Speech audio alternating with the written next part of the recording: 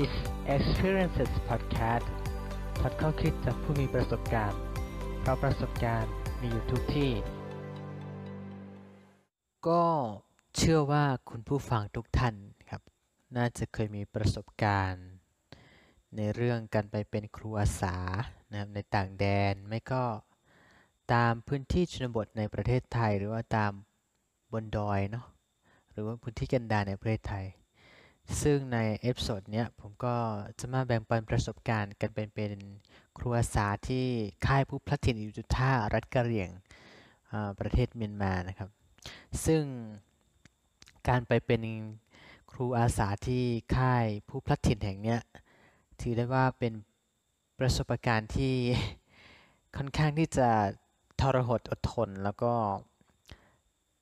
ต้องต้องเผชิญกับความท้าทายหลายอย่างแรกก็คือว่าค่ายผู้พลัดถิ่นแห่งนี้ยังอยู่ในเขตสงครามนะครับผมเชื่อว่าช่วงหลังๆมาเนี่ยท่านผู้ฟังอาจจะเคยได้ยินค่ายชื่อว่าอิตุท่านะครับซึ่งตั้งอยู่ในเขตมุตรอรัฐกะเหรี่ยงกองพลน้อยที่5ประเทศเมียนมาแล้วก็ช่วงหลังๆมานี้ก็จะมีช่วง2-3 เดือนที่ผ่านมาเนาะก็จะมีการสู้รบระหว่างชนกลุ่มน้อยนะครับที่ใกล้กับชายแดนไทยอำเภอแม่เสรียงจังหวัดแม่ฮ่องสอนในเขตใกล้ๆบ้านเรานะครับประเทศไทยนะครับผมซึ่งก็จะมีผู้อพยพเข้ามาเป็นจำนวนมากนะครับเนื่องจากอะไรเนื่องจากภัยสงครามนะครับการสู้รบก็การไปเป็นครูอาสาที่ค่ายผู้พลัดถิ่นแห่งเนี้ยก็เป็นช่วงเวลาที่สั้นๆนะครับประมาณสัก2 เดือนเนาะกับเพื่อนอีกกลุ่มหนึ่งก็จุดเริ่มต้นก็มาจากว่าตอนนั้นยังเป็นนักศึกษาชั้นปีที่1นะครับผมก็อยากมีความคิดที่ว่าช่วงปิดเทอมเนี่ยอยากจะไปหาประสบการณ์การเป็นครูอาสาเพราะว่าในชีวิตไม่เคยเป็นครูอาสามาก่อนก็ส่งตอนแรกส่งไปสมัครไปที่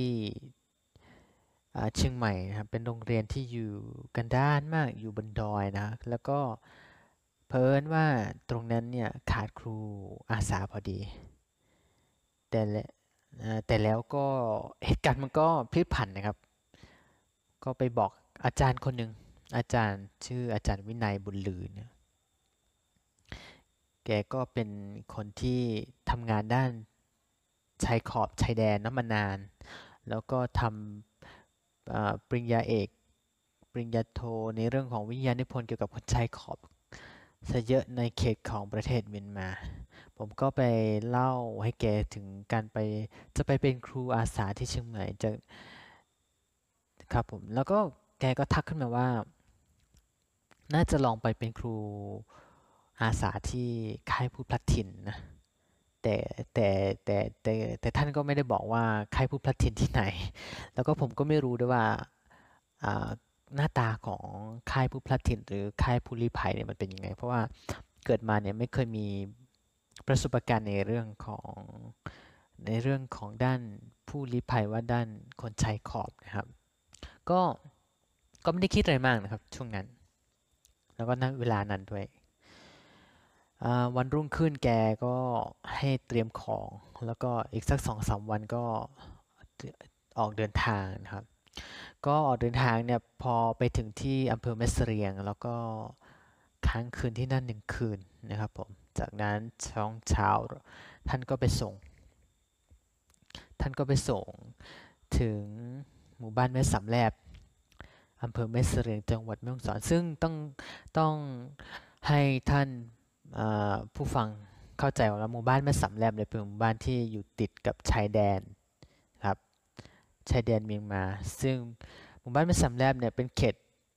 หมู่บ้านที่อยู่ติดไม่ใช่ติดเป็นหมู่บ้านที่อยู่ทางเขตชายแดนไทยนะครับแล้วก็เป็นเขตการค้าระหว่างชายแดนไทยแล้วก็เมียนมานะครับซึ่งคนเมียนมาก็ไม่ใช่คนคนที่เข้ามาเนี่ยก็ไม่ใช่คนเมียนมานะครับที่มาซื้อของก็จะเป็นคนกะเหรี่ยงที่อยู่ในเขตประเทศเมียนมาเข้ามาซื้อของนะครับซึ่งการเดินทางก็จะใช้เรือในการสัญจรนะครับ ซึ่งผ่านแม่น้ำสารวินนะครับแม่น้ำสารวินเนี่ยก็นับว่าเป็นแม่น้ำสายหนึ่งที่อ่ายังไหลเป็นอิสระเนาะยังไม่มีการสร้างเขื่อนแล้วก็ทุกๆปีเนี่ยประมาณสักวันที่14มีนาจะมีวันเขื่อนโลกนะครับผมซึ่งจะจัดขึ้นที่นั่นเป็นทุกปีนะครับก็พอไปถึงปุ๊บเนี่ยที่หมู่บ้านแห่งนี้หมู่บ้านแม่สำแลบเนี่ยก็รู้สึกตื่นเต้นขึ้นละเนื่องจากว่าจะเป็นครั้งแรกที่จะไปเป็นครูอาสาต่างแดนแล้วก็นึกภาพไม่ออกครับว่าการเป็นครูอาสาเนี่ยเราต้องทำอะไรบ้างต้องปรับชีวิตกับคนในพื้นที่ยังไงเนาะเพราะว่าสถานที่จะไปสอนเนี่ยก่อนอื่นต้องต้องต้องให้ผู้ฟังทั้งหลายเข้าใจว่าสถานที่ผมจะไปสอนเนี่ยเป็นสถานที่ที่ที่ค่อนข้างแตกต่างจากสถานที่อื่นคือมันอยู่ในเขตสงครามอยู่ยังมีการสู้รบเป็นระลอกซึ่งก่อนที่จะไปเนี่ยถามว่าศึกษาข้อมูลไหมถ้า1 ใน 100ก็ต้องตอบว่าศึกษาแค่ประมาณสัก2%คือนอกนั้นไม่รู้เลยไม่ได้ทำกันบ้านอะไรมา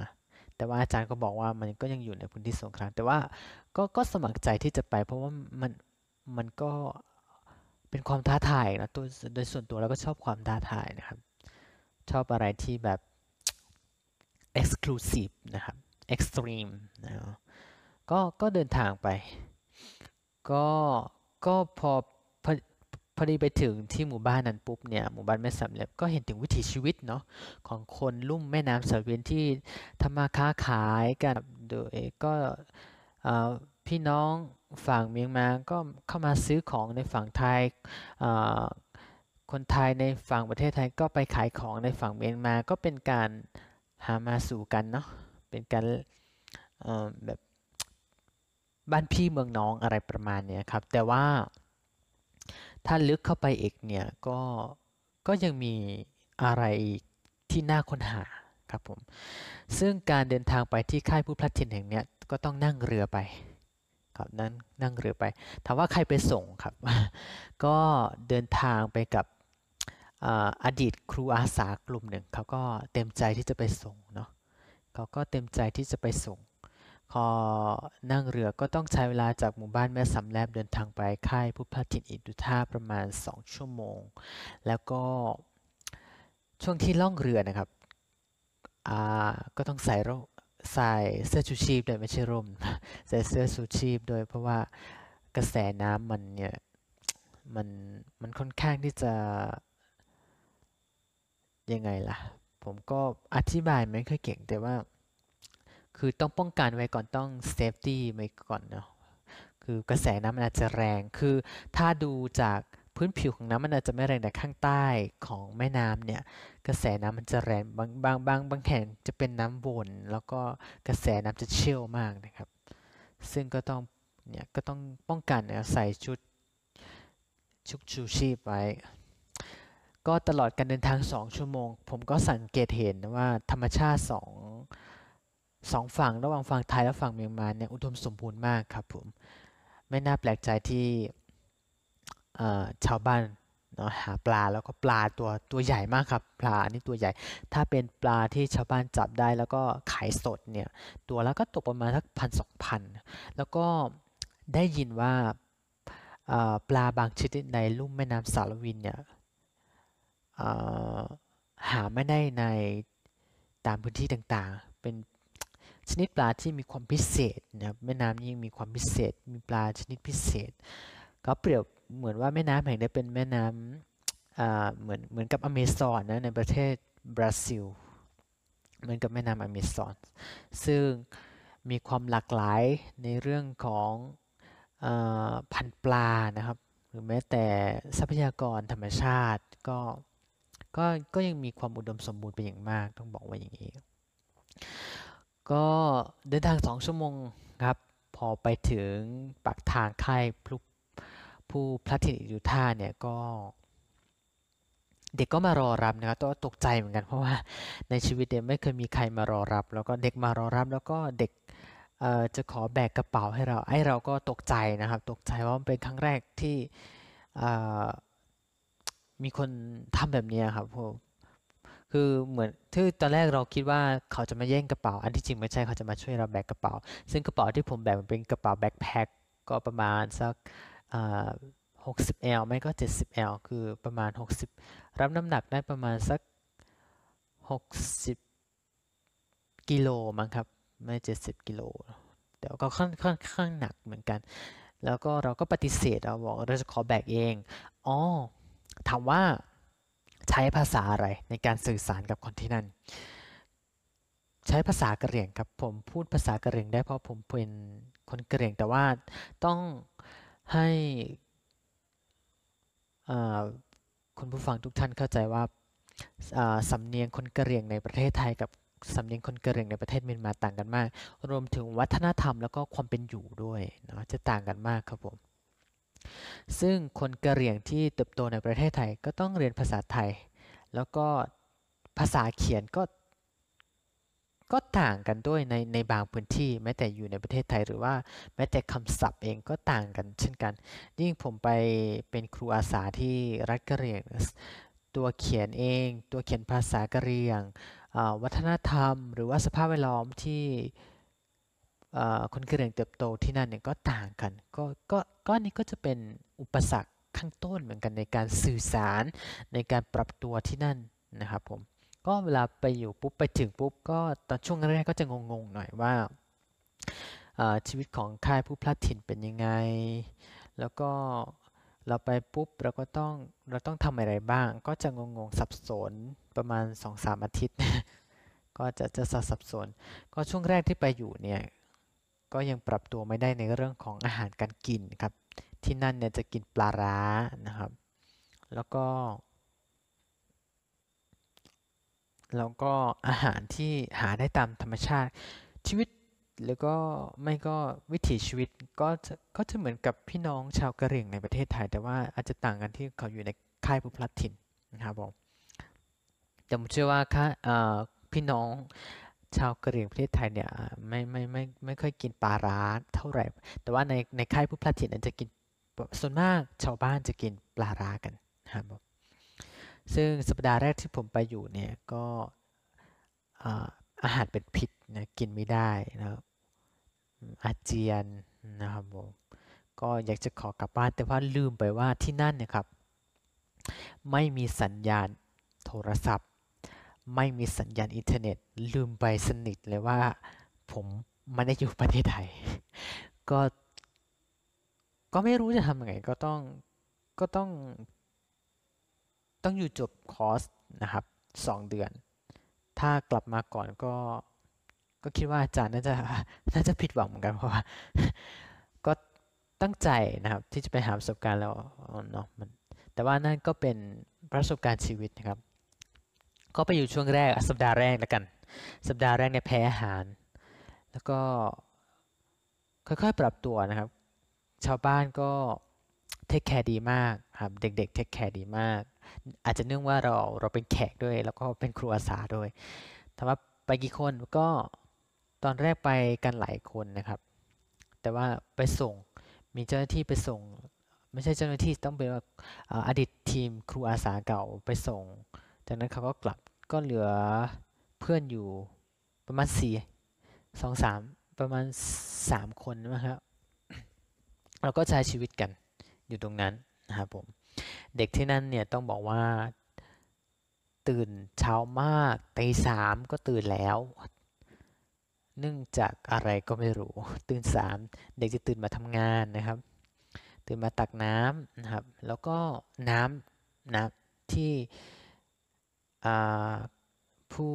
พลัดถิ่นใช้ดื่มกันเนี่ยเป็นน้ำที่มาจากลำธารแล้วก็ลำธารนั้นเป็นน้ำที่อาบน้ำด้วยดังนั้นเนี่ยก็ต้องเวลาดื่มน้ำเนี่ยก็ต้องกรองน้ำก่อนกรองน้ำจากตาน้ำที่ไหลออกมานะครับแล้วก็เอาไปต้มถ้าไม่ได้ต้มห้ามดื่มเด็ดขาดเขาบอกว่าห้ามดื่มเพราะว่าอาจเป็นอันตรายต่อ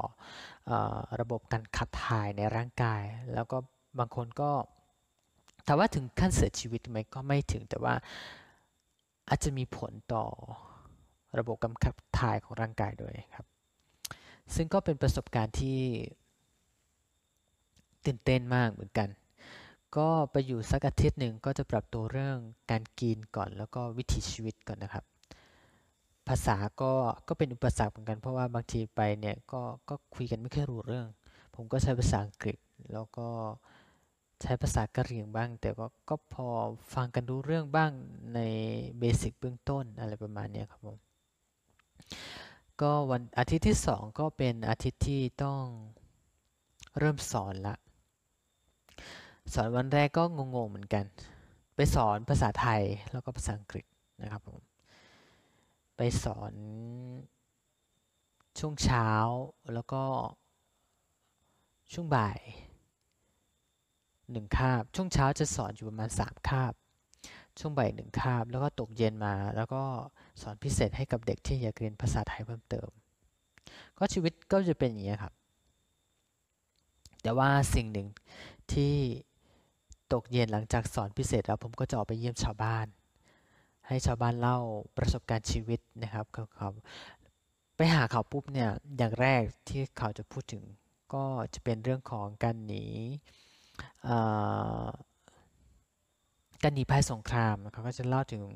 พื้นหลังของชีวิตของเขาว่าเขาต้องหนีสงครามต้องเจอกับการฆ่าล้างเผ่าพันธุ์ในประเทศเมียนมาซึ่งอย่าลืมนะครับว่าพม่าเนี่ยเพิ่งเปิดประเทศไม่นานเมื่อก่อนพม่าก็มีสงครามกลางเมืองกับหลายๆกลุ่ม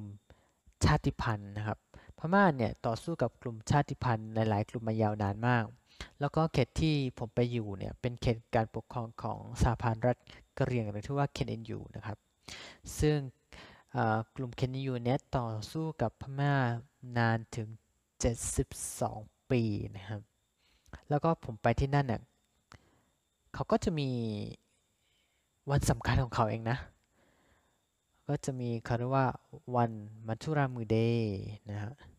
เป็นวันที่ระลึกถึงวีรชนคนกะเหรี่ยงKaren Revolution Day วันปฏิวัติกะเหรี่ยงหรือว่า Karen Days วันกะเหรี่ยงแห่งชาติเขาก็จะมีวันสำคัญของเขาซึ่งเฮ้ยมันก็แปลกสำหรับเราเนาะ